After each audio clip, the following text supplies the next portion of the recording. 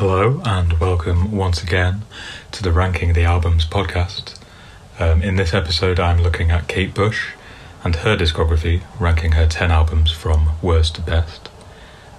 Despite releasing her first two records in 1978, Kate Bush is notorious for only releasing albums sporadically over a 42-year career. Most well known, of course, for her first hit single, Wuthering Heights. Her albums range from her early, precocious and often overly whimsical style to her 80s albums, which saw her refining her sound with enviable craft, and while still retaining an eccentric and very British identity. Her songs have often written from unusual, bizarre perspectives, and her music willfully flirts with both the ridiculous and the sublime. It's hard to categorise her or say she belongs to a particular genre, except maybe experimental pop music. Now for the countdown. At number 10 I start with The Red Shoes, released in 1993. This is the last album she released before a 12-year absence to raise her son, Bertie. It came after a tumultuous few years. Her mother died in the early 90s, and she separated from her romantic and musical partner Dale Palmer, who appears on the album nonetheless. So it was quite a fraught time, and that kind of is demonstrated on the album. But it lacks focus and cohesion. It's weirdly more 80s than her 80s work, with this dreaded, dated, gated snare sound that's ever present. It's very overproduced, and she tries to showcase a range with this album. She kind of continues the world and Celtic influences of The Sensual World, her previous album, but also funk and pop. And in many ways it's comparable to Elvis Costello's Spike, which was released in 1989, I believe, in that it tries everything except having good judgment. And despite being ranked worse, I don't think it's a terrible album, The Red Shoes. It has decent tracks, and it's not as if it isn't listenable by any means. Song of Solomon is a highlight with a great lyric. Don't want your bullshit, just want your sexuality. There's also Moments of Pleasure, which is a bit schmaltzy, but contains a great vocal and piano performance from Kate, and is one of her most personal songs, written partly in response to her mother dying. So there's some guest appearances on this album that are a little bit baffling, particularly from Eric Clapton, who plays these incongruous blues licks over the otherwise quite intriguing track And So Is Love. And you've got Jeff Beck doing a similar job on one of the other tracks. Lenny Henry appears, and so does Prince. And Prince appears on the song Why Should I Love You? And this just sounds like Prince has hijacked a Kate Bush song. Big Stripey Lie. This song sees Kate Bush play guitar. She's not a guitarist. It's kind of like a Nine Inch Nails-esque song that's kind of discordant and atypical of her work. Rubber Band Girl is a key track in which she kind of celebrates her desire to bounce around in different musical directions, and it kind of highlights the fact that she's self-aware to know that she's all over the place on this album. Yeah, like she made this album apparently, and she wanted more of a live sound after her very refined studio albums in the 80s that really couldn't be reproduced on stage. Supposedly she was due to tour the album, and that never materialised. The other problem with this album, at 55 minutes, is quite long, so maybe only one for hardcore fans.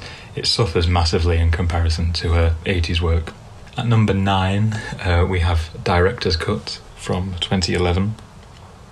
How to explain Director's Cut? Well, considering how rarely Kate Bush releases albums, it was inevitably going to be disappointing with the Director's Cut, because it's effectively a re-release of her previous albums. It's a composite of songs from the Red Shoes album and the album that preceded it, The Sensual World.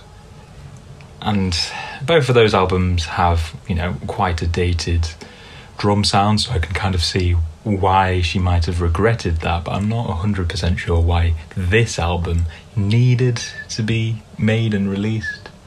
And by removing the gated drum sound, the production is less of a distraction, but yeah, the songs from the Sensual World lack the same punch.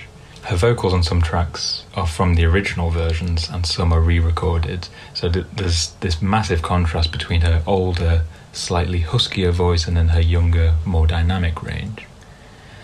And that contrast shows this album up as a bit confused. The Red Shoes tracks are marginally better than they are in the original album, but the material was never that strong to warrant the remake anyway. The track And So Is Love still features Clapton's terrible blues licks. But yeah, the director's cut offers a more soft, sparse sound, more in keeping with the textures of 50 Words for Snow and Ariel, those kind of later Kate Bush albums. It's less of a mixed bag than the Red Shoes, but yeah, just the overriding takeaway I get from this album is, what was the point? At number 8 we have Lionheart from 1978.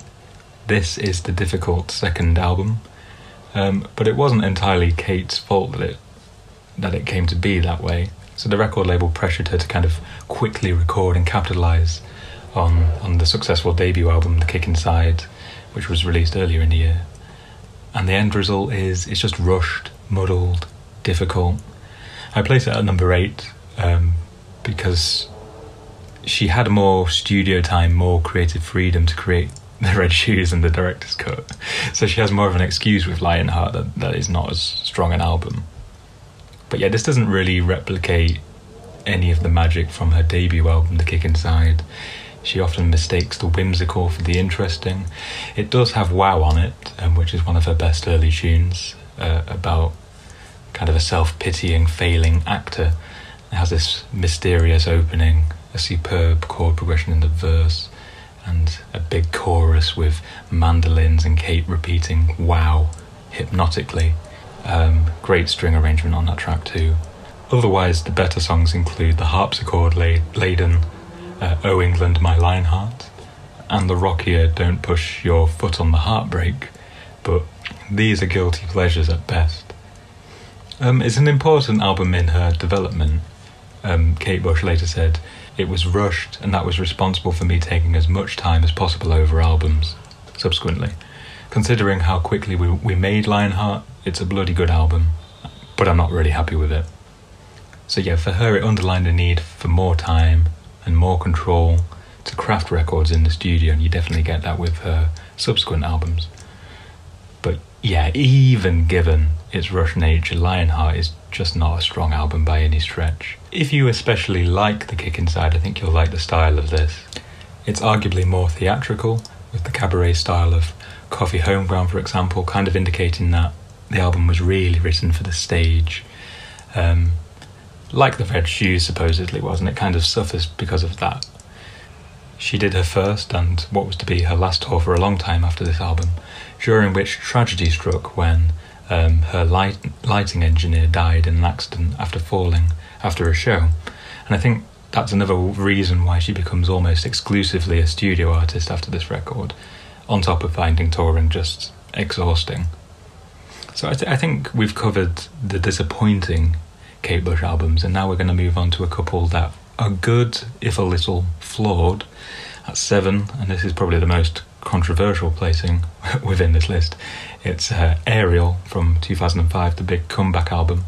And what I will say is it's split into 2 discs. You have A Sea of Honey, which is a disc of unrelated songs, and then the second disc is A Sky of Honey, which is one whole suite of music. And the first disc is pretty good. The comeback single, King of the Mountain, with its ethereal synths, drums that are soft but somehow heavy, these scratchy guitars playing a reggae-ish rhythm, and then you have Kate's Elvis impression. And despite all these very disparate elements, the song really works so well in spite of all that. I really like the swampish blues of How to Be Invisible. The song Bertie is this kind of Renaissance-sounding ballad where she kind of acts like this embarrassing mum, which is quite endearing to hear. Mrs. Bartolozzi is a piano ballad in which Kate plaintively sings the words, washing machine, washing machine. She kind of makes domestic drudgery sound emotional and profound, but there's a a tongue firmly in cheek, and yeah, it's this humour that's throughout Kate Bush's entire career that I think people overlook, but it's definitely there on that track. So I know it's a typical thing to say about double albums, but this album would have been better as two separate albums, or if Kate had just released the first disc. The second disc, Sky of Honey, is less a collection of tracks, but one whole ambitious piece, like the second side of Hounds of Love. And it had its moments, but for me it isn't especially captivating given its runtime. Its length, it's about 42 minutes or so. There were fewer guest appearances on this album compared with the Red Shoes.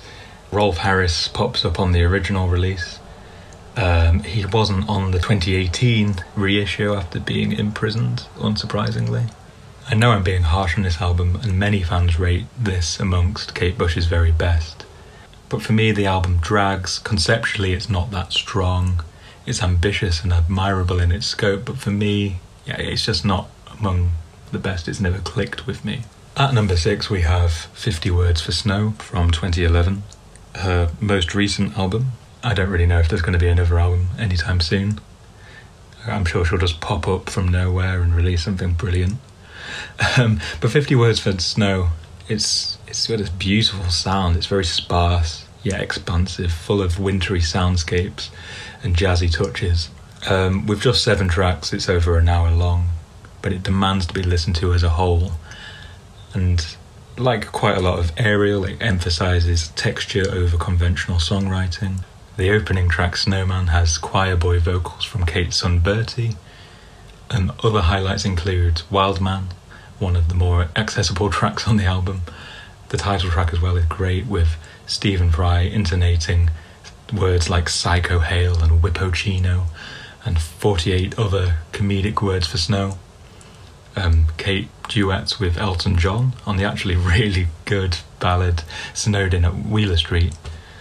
And these guest appearances seem to complement Kate Bush rather than, the Prince and Eric Clapton appearances, who seem to only appear on the Red Shoes as kind of these vanity collaborations. I really like this album. Like Ariel, it's got this proggy vibe, but it's more mysterious, more focused conceptually. And even though it is a beautiful, cohesive and well-made album, because it's long, it does prohibit repeated listens. But the other thing that does that is the fact that it's got a winter theme. So, it's undeniably an ideal accompaniment for a proper snow day. And that means it's not suitable for any other occasion. And I listened to it recently, and it's August as I record this, and I'm currently sweating buckets.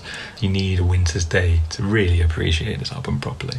Okay, these next 2 records are excellent in places, but a little bit flawed too, so they're not quite in amongst the top spots. At number 5, I'm going to place Never Forever. This is her 3rd album, released in 1980. And this one's a bit of a transitional album between her early zany style and then the textured, studio-orientated approach of the rest of her 80s albums. I'll start with the bad tracks.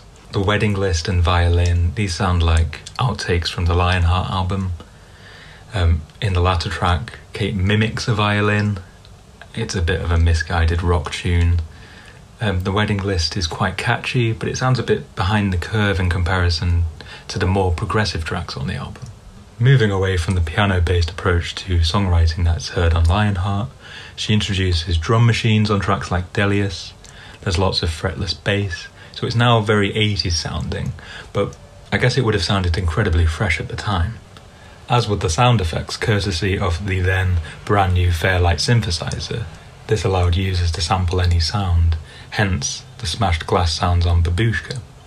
And this opening track, which is a lot of fun, is a tale of a wife who tests the loyalty of her husband by adopting the guise of the titular Babushka. It has winding verses that lead to this wild shrieking chorus I absolutely love. The album does kind of tail off for a bit in the middle, with its effects, arrangements and production more impressive than the actual compositions. That's until the last few tracks, which really raised this album's reputation for me. So there's this really chilling track called The Infant Kiss. It's based on the film The Innocents, which I believe was released in the early 60s. And the premise behind it is a man's ghost takes form in the body of a child, and the song is written from the perspective of a woman who falls passionately in love with this ghost man child. So it's quite uncomfortable subject matter, and it has a suitably chilling arrangement to match. When at the end, Kate's singing Let It Go, it's ambiguous whether she's referring to letting go of her affections for the ghost man child, or to let go of her inhibitions about it. Army Dreamers is another stunner. It's an anti-war Celtic waltz, written from the perspective of a mother grieving her young son who's joined the armed forces and has subsequently perished. There's this eerie sound effect which mimics the cocking of guns, and that's juxtaposed with these tender mandolins, which makes this really lovely contrast. Breathing is another interesting tune. It's written from the perspective of a fetus in the womb during a post-apocalyptic nuclear fallout. It's an epic track apparently influenced by Pink Floyd's album The Wall. The chorus has Kate the fetus singing, breathing the fallout in, out, and the fretless bass on this track slides up and down really queasily to give this very disturbing effect. There's this proggy mid-section where there's a distant news report playing describing a nuclear blast. For the finale, growling guitars and drum fills come in, which concludes with a powerful cry from Kate, "Oh God, please leave us something to breathe." What's astonishing about this is that Army Dreamers and Breathing were released as singles, with their political lyrics and ambitious arrangements, and I think that's testament to Kate Bush's increasing confidence as an artist at this stage. Never Forever is an accessible, experimental pop album that's definitely worth your time. It's fair to say it's a bit patchy in the middle, but it does have some really excellent, ambitious tracks, and it lays the groundwork for the experiments of the Dreaming and the Hounds of Love album. Okay, so at number 4, I've gone for The Kick Inside from 1978. This is her debut. She wrote this album as a teenager over several years, and it's an incredibly impressive achievement. It has, admittedly, soft rock instrumentation, and it's mostly piano-led, but that masks the complexity of the tunes. Opening tracks Moving, saxophone song are particularly strong. James and the Cold Gun is one of Kate's most convincing forays into full-on rock and roll. Them Heavy People is catchy, but slightly annoying. It has this accessible, warm sound, even despite the fact that Kate's vocals are just from another world, kind of shrieking away with melodies that just somehow come from nowhere, just are really challenging in spite of this kind of smooth backing. And the high-pitched keening vocals are really typified by Wuthering Heights. And it's taken me a long time to appreciate this track. I used to hate it as a kid, but even now I appreciate it more than I love it. On the Kick Inside, sex and desire are sung about with great frankness, particularly on the track Feel It, which kind of looks at the complexities of female sexuality, of which I know nothing, so I'm not going to talk about that. Some tracks like the reggae-inspired Kites are way too busy and try-hard and naive sounding, but some tracks are sophisticated and daring beyond her years. I'm thinking of The Man with the Child in His Eyes, and the final track, which is the title track, The Kick Inside, and that's written from the perspective of a girl who is pregnant with her brother's baby. The kick inside refers to the baby kicking inside. To hide the discovery of their incest, it becomes apparent the song is a suicide note.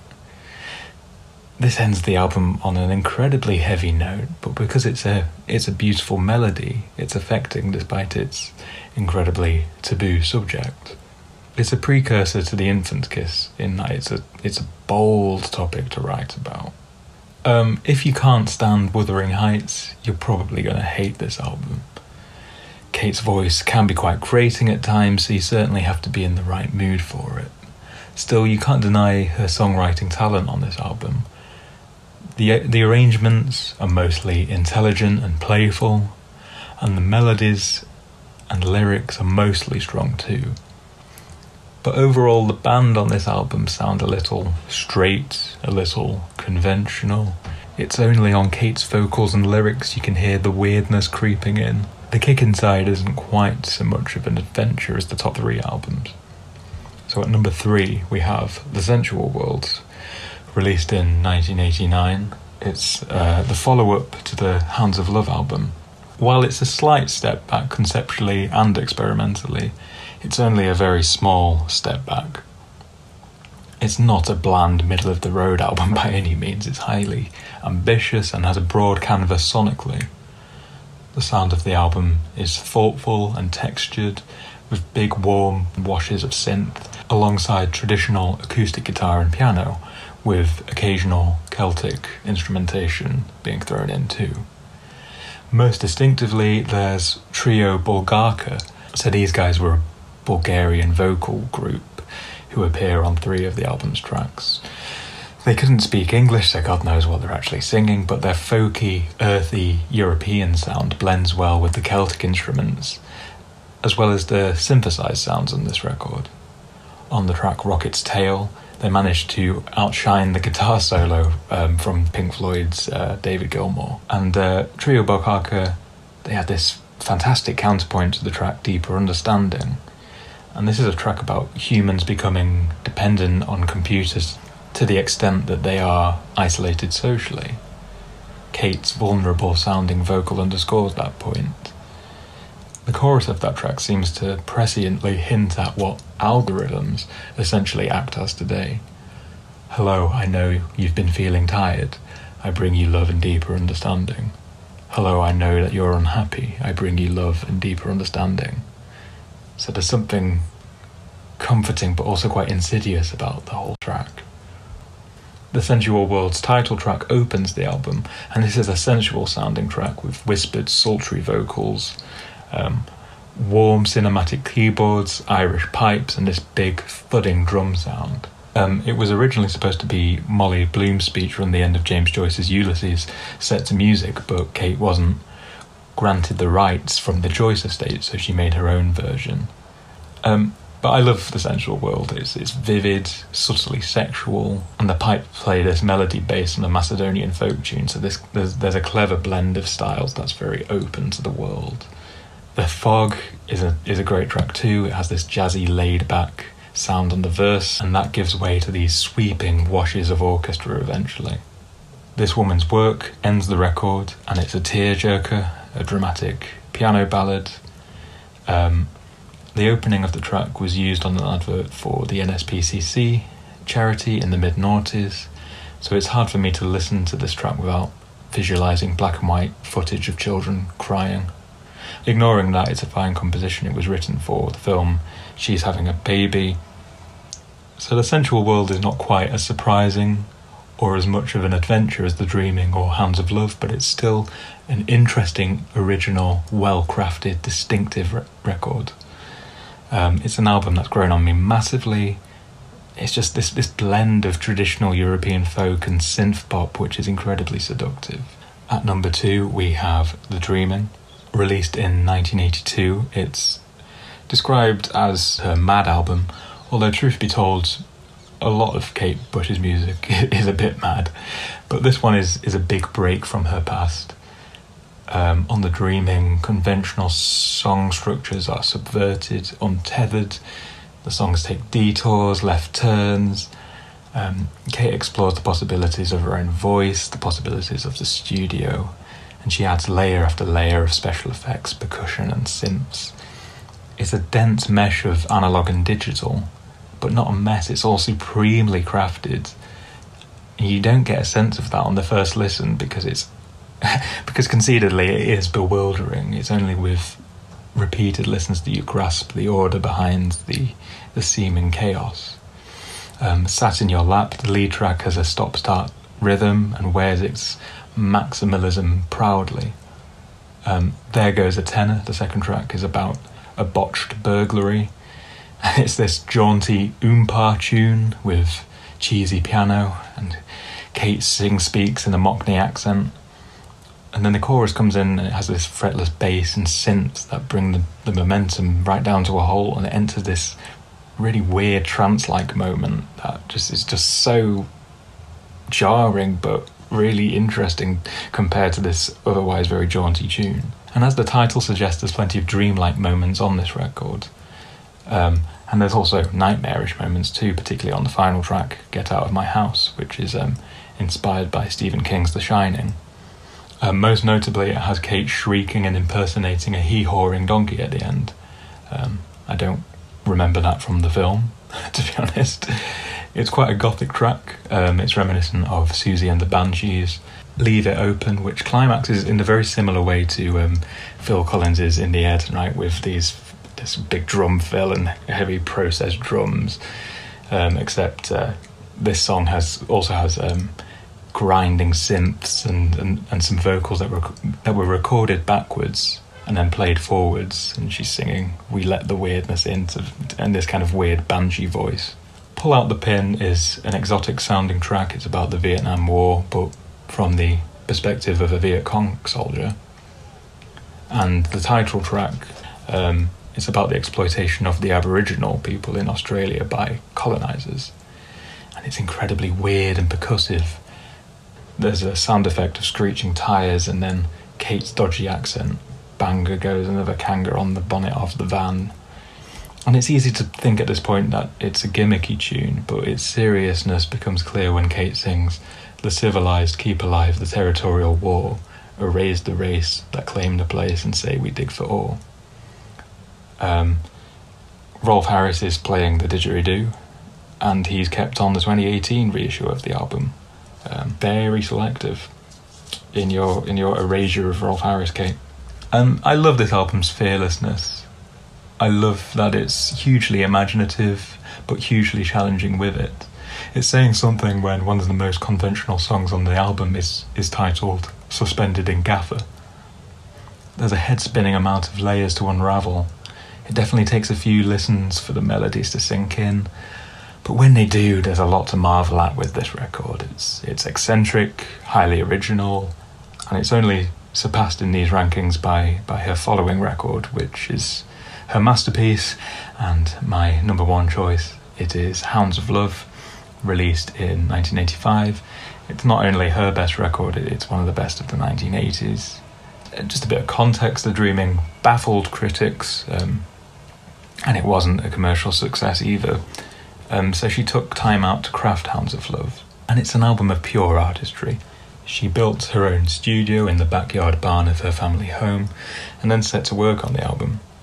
And it's split into two sides, and conceived of two suites. Side A is called Hounds of Love. The songs are unrelated, but explore the topic of love from several perspectives. So you have, from one end, The Big Sky, which is a wide-eyed song about admiring the vastness of the clouds and the sky. The title track covers the confused pangs of an early sexual awakening. Running Up That Hill seems to be about a loving relationship that's experiencing strain. So Kate Bush wants to metaphysically trade places with her lover, and apparently that will sort out their problems. Mother Stands for Comfort is about motherly love for a son, but the son in this case is a murderer. But she loves him so much that she's prepared to protect him and cover him at all costs. Cloudbusting is about a child's love for his father. It's based on psychoanalyst William Reich's memoir, A Book of Dreams. Reich and his son supposedly spent time cloudbusting, or in other words, making it rain, using a device built by Reich called a cloudbuster, which Reich claimed could produce rain by manipulating what he called orgon energy present in the atmosphere. Reich is eventually arrested and imprisoned, I believe for unrelated fraud, but from Kate's lyrics, the son's perspective gives the impression that Reich has been arrested for his mad brilliance. It's like Mother Stands for Comfort in the sense that because of unconditional familial love, it offers an unreliably biased perspective. The lyrics touch on the helplessness and the loss the son feels after his father is taken away. I can't hide you from the government, but oh God, Daddy, I won't forget. The chorus in this context is very poignant too, with the line, "Every time it rains, you're here in my head like the sun coming out." The magic of this song is that you can enjoy it at surface level too.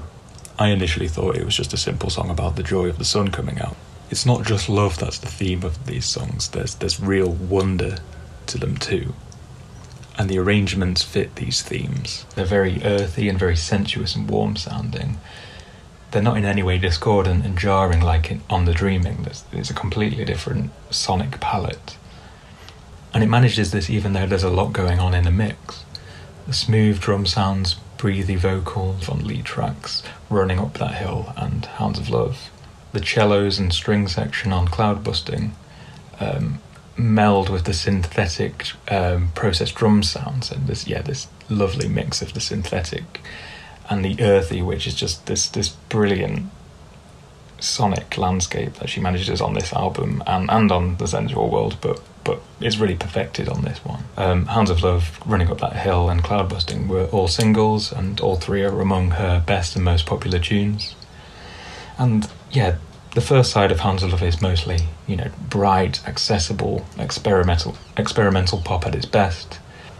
The second side, subtitled The Ninth Wave, forms a conceptual suite about a person in a life jacket, drifting alone in the sea at night. How they got there is completely irrelevant. It's just a very dramatic premise. And Dream of Sheep is the first track of this side, and it starts the narrative in medias res. The subject has already been adrift at sea for some time, no context given, and it's a stunning piano-led track with another beautiful, desperately sad melody.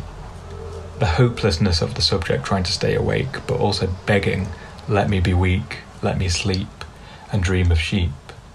At the end of the song, the narrator loses consciousness, and her confused, unconscious state of mind in the freezing cold water leads to hallucinatory, terrifying music that makes the second side of Hounds of Love quite a trip, particularly on the tracks Waking the Witch and the Irish sounding Jig of Life. Spoiler alert, at the end of the album she's rescued and you hear this in the folky sounding track The Morning Fog, which is a gorgeous bright sounding track that captures the euphoria of being pulled out of the water and knowing that you're safe and that you get to see your loved ones again. She sings of being born again. I'll tell my loved ones how much I love them. The Hounds of Love makes for a fascinating listening experience. It's imaginative, emotive, melodic. It's just so many different elements to it, and you can listen to it again and again and pick up new things that you haven't noticed before. It's the perfect midpoint of her career. It's lush sounding and mature like The Sensual World and Ariel. It's a product of studio innovation and creativity like The Dreaming, and she keeps enough of her quirkiness of that album and her early work for it not to be too mature and too grown up. Kate Bush is a truly great and underrated artist. Her discography is consistent, interesting and unique. I hope this list inspires people to listen to more of her albums. Despite the rankings, I'd recommend the uninitiated to listen first to the compilation album, The Whole Story, which is not the whole story by any stretch. It was released in 1986, so it misses her later career. But it does a very serviceable job of capturing her work up until the Hounds of Love album. After that, I'd say The Hounds of Love, The Kick Inside and Never Forever are good starting points. I wouldn't recommend anybody starts with The Dreaming. That seems completely mad. You need to kind of get to know Kate Bush before you take on that album. I'd even say with Hounds of Love, it's the first side that is so accessible, and then the second side might take a bit more time, but it's worth it. So that's all. I hope you've learned something. I hope you appreciate Kate Bush even more after this. Until next time, thank you very much for listening.